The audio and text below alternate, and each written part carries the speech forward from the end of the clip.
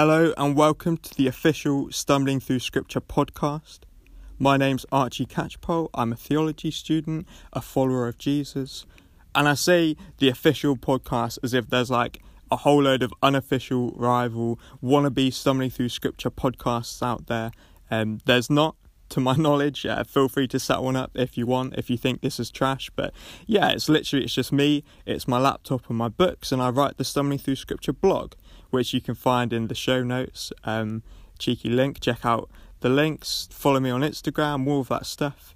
But yeah, on that blog, I want to just show people that the Bible is fun, that it's interesting, that it's challenging, and ultimately that it's life-changing. And so I want to try and take what I call this commentational approach, where it blends biblical commentary with devotional content that asks who Jesus is and how we can follow him. And this podcast is basically just an extension of that, looking in more detail at the passage, asking some of the questions that I just didn't have space to address in the blog post.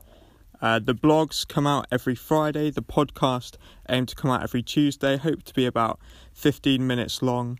So please do subscribe and follow along with me. By all means, check out the blog too. As I say, the links will be in the show notes and everything like that.